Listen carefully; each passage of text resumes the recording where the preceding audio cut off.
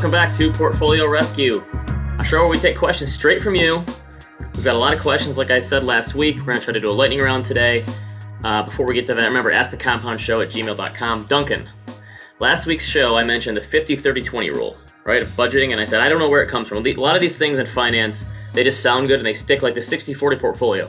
No one actually knows who started that or where it came from. We all just kind of subscribe to it. Right. But the 50-30-20 rule, last Thursday after we did the show, I was reading a book at night, kind of read before I go to bed. I was reading this book called Die with Zero by a guy named Bill Perkins. And the whole idea is if you have a lot of money, your hope should be to spend that money, either give it away to charity or spend it all on experiences before you die. Interesting concept. That's what you were talking about, animal spirits. Yeah. One of the chapters of that same book, he said the 50-30-20 rule comes from a very well-known politician today. It's a woman. Do you have any guesses? A politician came up with this. Elizabeth Warren? Elizabeth Warren. Before she entered politics, Warren had been a law professor with special expertise in bankruptcy and co-wrote books about why middle-class Americans go broke and how to avoid that dismal fate. She suggested the 50-30-20 rule, which she called the balanced money formula, as a way to help people maintain financial stability. I had no idea. Did not know that. The Elizabeth Warren rule. Yeah, that's kind of crazy. Wow. All right, so we're just going to get right into it because last week we mentioned we're overflowing with questions. Yes. So we're going to do something of a lightning round today, rapid fire. We still have an expert coming on at the end of the show, but I think we did 7 or 8 questions right away. We're just going to go rapid fire. We had a lot of them, and I don't need to spend a ton of time. So I think Duncan's got a timer for me. Yeah, I have a timer. If I go too long. I'm going to time you on the Apple Watch, and I've actually got a sound effect timer and buzzer. So yeah. All right, let's do it. Question 1. Okay. Can you please explain how the Fed raising interest rates fights off inflation? I understand it can slow down the housing and car market, but how does it impact other goods, bikes, dishwashers, clothes, etc., especially when there are supply-side issues? Would the Fed be raising rates if demand and supply were at equilibrium? This is true, that the Fed can't produce more semiconductors, they can't build more houses, they can't put more cars in the lots. Here's one of the things they can do. They can make money more expensive, so maybe people don't buy a second home. Because, well, instead of 3%, it's 5%. I'm not going to pay for another house here. I'm not going to buy a vacation home. Maybe some companies cut back on investments because the hurdle rate is now much higher. I think there's also a psychological component to this. People see asset prices fall and they might cut back on spending. Bill Dudley, who's a former New York Fed chair, wrote yesterday on Bloomberg, in contrast to many other countries, the U.S. economy doesn't respond directly to the level of short-term interest rates. Most home borrowers aren't affected because they have long-term fixed-rate mortgages. And again, in contrast to many other countries, U.S. households do hold a significant amount of their wealth in equities. As a result, they're sensitive to financial conditions. Equity prices influence how wealthy people feel and how willing they are to spend rather than save. So he's saying the Fed has to jack up rates to lower the stock market. And that kind of makes sense. I don't know what the unintended consequences are going to be. Like, is a recession going to be better than high inflation? I think we might get a chance to find out if the Fed has their way. But yeah, the Fed can't make supply chain issues get back without helping demand. A lot of pressure here. All right, let's do the next one. Shot clock. That was pretty close. All right, next one. So the best thing about the Fed, too, is you can always blame the Fed, right, if things don't go your way. Of course, That's what I like about it. Okay. Perfect scapegoat. Okay, so what particular sectors or names come to mind for young investors with a 35 to 40-year time horizon? All right, easy. I don't know. I have no idea. You could say technology. That'd be an easy one, but who knows what the companies are going to be. There was this book I read. My brother got it for me for Christmas one year in like 2007, The Forever Portfolio by James Altucher, of all people. And he picked like these stocks that you could hold forever, for decades and decades. Most of the stocks you've never heard of today because things changed. It was right before the Great Recession, and then you had all this other stuff happen afterwards, and so all the stocks that ended up doing well you wouldn't have picked. So even picking out a decade and a half later is harder than 3 to 4 decades. John, throw up this chart of the biggest stocks in the S&P going back to 1980. You can see here in 1980, it was basically all energy stocks. These stocks have turned over so many times. It's so hard to pick. So maybe if you want to say like technology is going to be a big part of our lives, maybe the NASDAQ 100. But if you have 3 to 4 decades ahead of you, guess what? The easiest thing to do is you bet on the market. Corporations will continue to produce profits. They'll continue to innovate. That's what you want to do. Trying to pick certain stocks or sectors out for 3 to 4 decades in the future when the future is so uncertain is really difficult and basically impossible to do. Perfect timing. Look at that. Nailed it. I actually had a follow-up on that one real fast. What percentage of companies do you think will no longer even be around in 40 years? A very high percentage. Yeah, that's what it seems like a lot. Yes. Through bankruptcy or mergers and acquisitions or whatever, yes, picking those companies is ridiculous. For that long, it's hard to do it for next year, next 5 years, 10 years, 30 or 40 years in the future is really difficult. Okay, so up next, we have, what will bring more value in the long run for a child? Paying for a fancy private college that totals $250,000 or sending them to a mid-tier public school on a full ride and putting that $250,000 into an index fund for their retirement? Listen, this is the type of question that is way easier to answer as an older person than a younger person. Like when you're older, you can easily say like, don't spend a lot of money on a wedding because that's a waste of money, right? Or why would you spend all this money on college when you can just invest it and start a business and go bet on yourself? Like that's way easier to say as a younger person. Like, hey, outside of the top 15 to 20 schools, it doesn't matter where your degree came from as long as you get one, right? But I think you use this as a teaching moment, right? So you can say option one, you go to a really expensive school, but you forego this potential financially being set up as a young person, maybe buying your first house or paying for a wedding or whatever you want to do with the money, retiring early, or you go to a state school, but here's what you're giving up. You're not going to go to a nice expensive school that you want to. You could be missing out on experiences. And which one do you regret more? You put all the information out there for them. You use this as a teaching opportunity, maybe talk about compound interest a little bit before their eyes glaze over. But I say if you're going to do this, don't scold someone. Don't like force them. Give them all the information and let them make the decision themselves, right? Because again, your decision at age 18, maybe they say, you know what? I'll make my own money someday. I don't need your money. I want to go to this school because my friends are going there because that is this awesome program that I want to do, whatever. So I think that's what you do. You help them make an adult decision and let them figure out which path is better for them. Yeah, no, that sounds like good advice. Also, yeah, so much of college is about what you make it. Like there are people, there are brilliant people who go to, like less prestigious schools and end up, being very successful. Well, just my because favorite you go one to is private school doesn't really mean that much. Oh, did we lose you, Ben?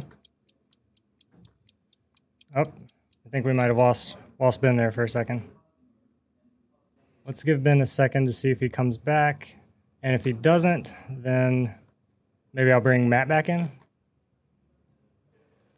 All right. So we'll switch this up a little bit. So we'll go ahead and jump into Matt. So Matt, get ready. I'm gonna get your opinion on this. What do you think about this question between the public mid-tier school and a private school? Also, I should introduce you. This is Matt Warrius, young advisor extraordinaire at Ritholtz Wealth. We're going to surprise you at question 8, but sure. I'll go ahead and bring you in. Of course, throw me a curveball right off the bat here. Love it. So I agree with Ben. It's much easier to answer this as an older person, just saying, having gone through the experience of paying for these types of big events and saying, well, did I really need that? But the experiences are worth something. So, in terms of like, where are you going to go to school? As long as you get a good education, I think, and even if it's a mid-tier school, if you're not paying as much money, you'll probably end up okay at the end of the day. You'll end up all right. So, I mean, don't kill yourself over it. Don't feel like you have to spend godly amounts of money on school, but also at the same time, you want the experience, right? You want to be able to learn the things that, don't necessarily happen in college, meeting people, networking, all that type of stuff is important. And, when we're older, it's easier to say, did I really need that? But right. Hindsight, if people aren't happy with their careers, they're always going to look back and be like, oh, I spent too much on college. But, I think that some of that is, hindsight bias. Also, we both went to school, very close to each other. You went to Coastal Carolina on the coast of South Carolina. I went to UNCW on the coast of North Carolina. So, and I had a great experience. Okay, so this is uncharted territory. Ben is still not back, so he must be having some serious. It's all good. I'm Ben now. I'm the guy. Yeah, some computer difficulties. So we're taking over, and I guess we'll just continue on. So John, let's keep it going. John, hit it. Let's go to the next question.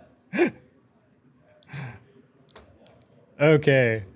So, did we get Ben back? Hold on. Let's see. Ben, are you back? Oh, thank God. Ben, thank God. I'm on my phone. The power literally just went out of my business in my office. You froze. I was like, how long do I give it before we just like completely, regroup and continue on? So, but this is great. It's not like we're live or anything, So we're only, this is the power of life. The power in my whole office just literally shut down. And I'm sitting here in darkness, but I'm on my phone. So I apologize for the video, but no, hey, it works. It works. Where were we? So we were wrapping up the college question. So we're on to the next one. Matt had some good contributions there. So I guess you can hop in and help out. So we'll just have Matt on. I guess I'm in the game. Too, so I love it. The surprise is over. Okay. So up next, longtime viewer of the show. Love all the content you put out.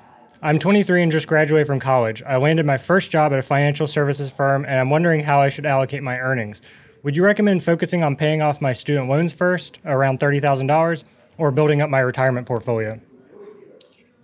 My boring answer to this one is I like the idea of splitting it up because I think that's the simplest way to go about it. And I think building those financial habits early and saving is important. Now, it could be you're one of these people that just loves paying off debt because you hate it so much. Right, Duncan, I can't remember. Are you a Duke or North Carolina fan because you're from North Carolina? I'm a Duke fan. Okay, Yeah. so some people hate debt as much as people outside of Durham, North Carolina hate Coach K and Duke, right? Oh, wow. Yeah, Well, that's come on, pretty sorry. vitriolic. That's pretty vitriolic. Come on, it was in the news a lot.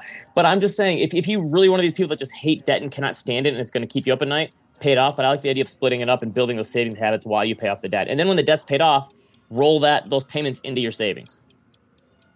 For sure. I agree. I mean, you got to start contributing to the 401k at least. I think a little bit. You don't have to do a lot, but you can do both at the same time. There's no reason why not. Yes, and at least get your match. All right, buzz it. So right on time. There we go. So one thing I had to add to that is just the Dave Ramsey school of like no debt ever kind of thing. That always to me is kind of annoying because it's like, well, you're basically telling a lot of people that they can't like go to college then if they can't take out student loan debt because you should never take out. I feel like you're saying some people are so extreme about it that it's kind of off-putting. Yeah, that's a debt that's going going to pay off for you. There's good and Right. bad debt for sure. Okay, so up next we have my friend who's 38 years old has a 2.8% 30-year fixed mortgage, roughly 24 years left, and pays an extra $400 each month towards her principal. If she continues to prepay $400 towards her principal, she has about 16 years remaining. Her house has enjoyed strong appreciation in the past 6 years, about 85% according to Zillow. I told her that I would slow pay the mortgage due to the phenomenal rate plus significant appreciation and invest the $400 a month in the stock market. What are your thoughts on this? I do think the rates matter in these things. Like my first interest rate I paid on my house was like 6.5%. And we ended up refinancing a few times to the point where we kept making the same payment and it was like double by the end. But then when we sold our house after 10 years, I realized like, wait, what was that money doing for me? It was illiquid. It was just sitting there. It wasn't that great. I think if you have that low of a payment and it's tax advantage, I think you have to think about that in terms of like, how are the rest of your finances? Are you on track with your retirement savings? Could you be using this money for something better than a 2.8% repayment on your house? Thoughts, Yeah, Matt? I mean, some people just don't like debt. So, I mean, if that's how you are, and that's keeping you up at night, then pay it off. But yeah, otherwise, there's probably other things you could be doing with it. And that's just, takes a little bit more deeper dive into your full picture. It's a really low hurdle rate. Yeah. Cool. We didn't even get to the buzzer on that one, so let's keep trucking along. Okay, so another Fed one. What happens when the Fed raises rates? Moreover, if the bond market has priced in several rate hikes, why raise rates 25 basis points per month? If 6 25 basis point hikes are priced in this year, what would happen if the Fed raised to 1% in March? I don't really understand this one, I have to be honest. So. Okay, so they're basically saying the Fed has this target that they want interest rates to get to, but they're taking their time, and it's going to take them a while to get there. And if they're going to get to 2% or 3% anyway, why not just rip the Band-Aid off and do it now? So they're taking a stair-step function where they're doing like little increments at a time. This is the hardest part of investing is like what's priced into the market. No one really knows because there are no counterfactuals. And I think the idea is like if they ripped the Band-Aid off and did this, what would they be signaling? Like things are worse than people think? Would there be like a meltdown, some counterintuitive reaction? Like maybe the bond market would be worse than the stock market in this case. I think it's mostly psychological because people can't handle big, huge changes right away. And throwing the kitchen stick, I think people would just freak out because so much of it is psychological. Yeah, I can't believe I'm doing this for my phone. Yeah, I know it's surreal. 45 seconds left on the timer, Matt. You have anything to add? Here, let's just do the next one, and then we can spend some time Okay, on Matt's all right. question. All right, so up next, I'm 44 and single with no kids. I have a net worth of around $425,000. I'm college educated and a financial controller at a commercial real estate firm in Chicago. I would have more if Twitter had performed better, though I didn't sell any. I haven't sold any. I own 5,550 shares at $29.83 cost basis. What do you think about where I am? Okay, so this one was obviously sent to us before Elon Musk decided to hop in and buy 9% of Twitter, and the shares shot up 30% this year. So now this guy's up like 65% on his shares. John, throw the chart up of Twitter. This is Twitter since the IPO. Has not done great. So the S&P is up like 200% since Twitter went public. Twitter is up like 15%. That includes this week's run-up in prices. from Elon Musk taking over. I think it's funny this guy included Twitter in his asking how he's doing, but because I think if your whole financial ecosystem is based around how one stock is doing, and it has to make or break you, that's kind of tough. The other thing is, like, you have an amount of money. The idea of answering, like, where am I? I think that's hard to do because you have to answer, like, where do I want to be? How much do I want to spend? When do I want to retire? What are my goals? So, Matt, someone comes to you and says, here's how much money I have. Here's my age. Here's where I want to be. Like, how do you help them understand, like, whether you're on the right track or not? Yeah, I mean, it's every situation is different. So we really have to take a look at everything that's going on and kind of see, like, all right, where do you want to be? How do you envision the rest of your life playing out, and what resources do you currently have to get there, and what capabilities do you have to continue to add to these goals, and let's prioritize them. So I did a back of the envelope for this one. If this guy did nothing else at $425,000, whatever he has, he earns 6% on his money, he retires at 65. He's got like $1.3 or $1.4 million. If, since he's a listener of the show, he's maxing out his 401k, he's maxing out his Roth IRA, so that's $26,000 a year, call it. If he did that in addition to what he already has, he'd have like $2.3 million. So I think you take that and you say, I don't know what the market's actually going to do, but if I need more than that, I'm going to work longer, I'm going to save more. If I need less than that, maybe I can save less now or retire a little earlier. So I think that's how you look at those goalposts along the way. I cheated. I just did that one when you finished. So, okay. I think that was all our lightning round. We did pretty good. I think we got through 7 of them, and we held 2 questions for Matt. We were going to bring Matt in now before I had my technical difficulties. Back to scheduled programming. There's a storm here today, so yeah, my power went out. But let's do a couple more. We got 4 that we've got from Matt here. And by the way, a lot of these questions I think are from younger viewers, which I think is great. And a lot of so we wanted to bring Matt in since he specializes working with some younger investors. So let's ask the question here. Okay, so what are some good questions to ask when selecting a financial advisor, especially as a young person? All right, really great question, because I think this is one of the hardest things for people to understand. Like, I don't know, because you go to the hospital and they give you a doctor. You don't like select them. A lot of things you don't really know what you're looking for. So Matt, why don't you talk about when you're talking to prospective clients, what are the things they should be looking for, and what are some of the red flags that maybe they shouldn't be asking questions about? Yeah, definitely. It's a great question. I think anyone looking for an advisor, you have to be seeking out a long-term relationship. You want something that's going to last. You don't want to hop around a bunch, go from advisor to advisor. So you really want to take it seriously. You want to do your due diligence, and you want to ask the right questions, right? So there are wrong questions to ask as well. So right questions being obviously the obvious ones. Are you a fiduciary, right? Are you going to serve my best interests at all times? If you're a younger investor, I think a key question is, how do I fit into your firm's philosophy given where I am in life right now? And how is that path going to evolve for me as a client of the firm, right? And what? Yeah, you're right. As a young person, you could have certain things that are going on in your life, and you have life events that change. So it's like, how can you help me along the way as I have these changes happen? Right. So what are the services that I should be seeking out right now that you can provide to me? How will that change? And then what are the fees around those services? Do the fees change, right? Obviously, you don't want to be paying a ton of money for stuff you don't need. So you want to be cognizant of that as well, I think. And then we can get into like investment philosophy. If you're someone who is a little bit more experienced when it comes to investing, you've done some on your own, right? Obviously, you want to make the relationship as easy as possible to be able to stick with it for a long time. So you want to make sure philosophies align, I think. Yeah. I also think one of the most important things is, like, what does the relationship look like going forward? Like, how are you going to work with me? How often are we going to talk and communicate? Because I know that can vary for our clients. Some people want to have their hand held and talk all the time. Some people want check-ins, irregularly. So it kind of depends, like, how are you going to work with me, and how are you going to fit with my schedule and personality? Yeah, I think the key is expectations have to be aligned in the beginning. So spend time with whoever you're talking to, talk to more than one firm, and really make sure that you're setting out on the right foot in terms of what the expectations are for both the advisor and the client. And both should desire the same thing in terms of having a long-term relationship that's beneficial to most importantly the client. Right. A lot of it comes down to, here's what I want out of you. Can you actually fulfill what I want? Or are you just telling me what I want to hear? I agree. Yeah, definitely. Do you ever get any like personal questions, like your favorite music or sports or stuff like that? I mean, because it seems like people would naturally want to know that stuff if they're going to have a long-term relationship.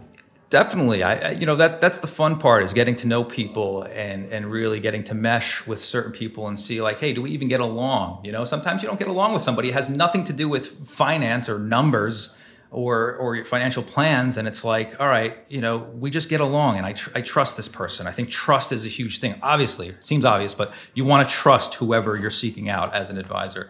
So that a lot of times you want to work with someone that you like and respect, and trust, I think, is the big element for sure. Yeah. I would need to ask favorite Beatles album. So I just put that in the chat. But no, I'm just kidding.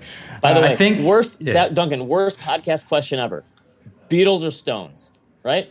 Oh, because of the obviousness of it. It's like it's not even a contest. It's also like okay. All right, let's do the next one. I probably just made a bunch of people mad. Okay, so last but not least. I'm in my 30s and can now afford to buy a house full cash without taking any debt. However, with interest rates so low, and they wrote this one a while back, but should I take a loan anyway and finance the house and invest my capital in the stock market? I think this is interesting that like rates could change the story. Going from a 3% mortgage rate to a 5%, that hurdle changes. So 9 months ago, I would have said you'd be nuts to pay in full cash. Now, maybe it kind of makes sense, but first of all, kudos to this person for having that amount of money. I don't know where they live to be able to buy in cash, but that's great. But so Matt, you're thinking through this type of decision with a client, and this is the kind of thing where there really is no right or wrong answer, right? A lot of this is personality driven and depending on what the person wants to get out of it. So how do you help someone work through a big decision like this? Because this is a huge decision. We're talking about a huge lump sum of money, 6 or 7 figures here, potentially depending on how much home they're buying. Yeah, like a lot of these questions, there are a lot of qualitative elements that need to be addressed, right? As opposed to just where can I make the most money? What should I do in that sense? It's really about, what's the opportunity cost, right? What other goals do you have that this money you could be throwing into equity in your home could be used for, right? Do you have kids?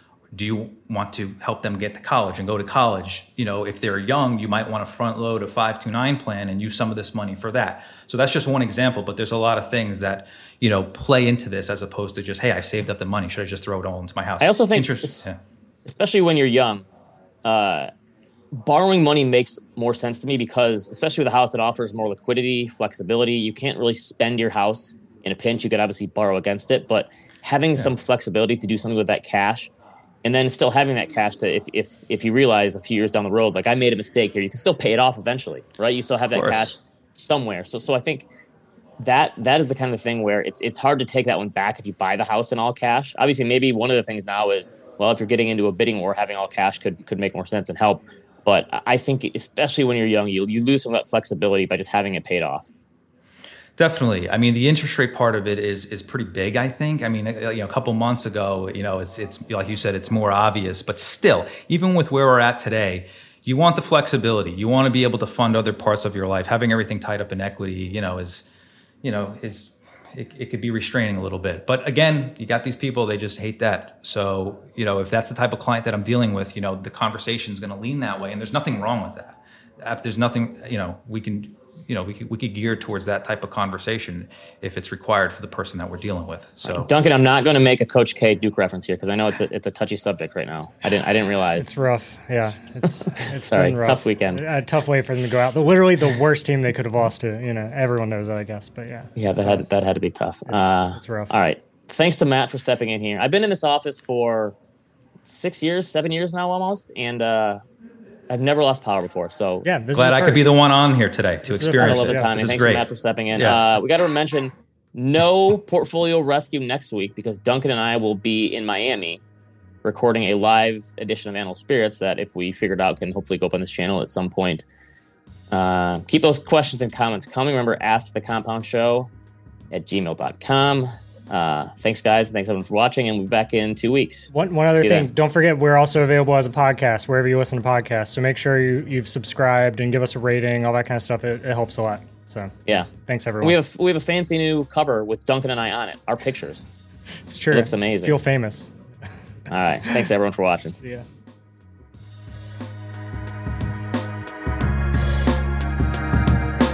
This podcast is for informational purposes only and is brought to you by Ritholtz Wealth Management. Clients of Ritholtz Wealth Management may maintain positions in the securities mentioned on this podcast. If you're new to investing, check out liftoffinvest.com to get started with us today.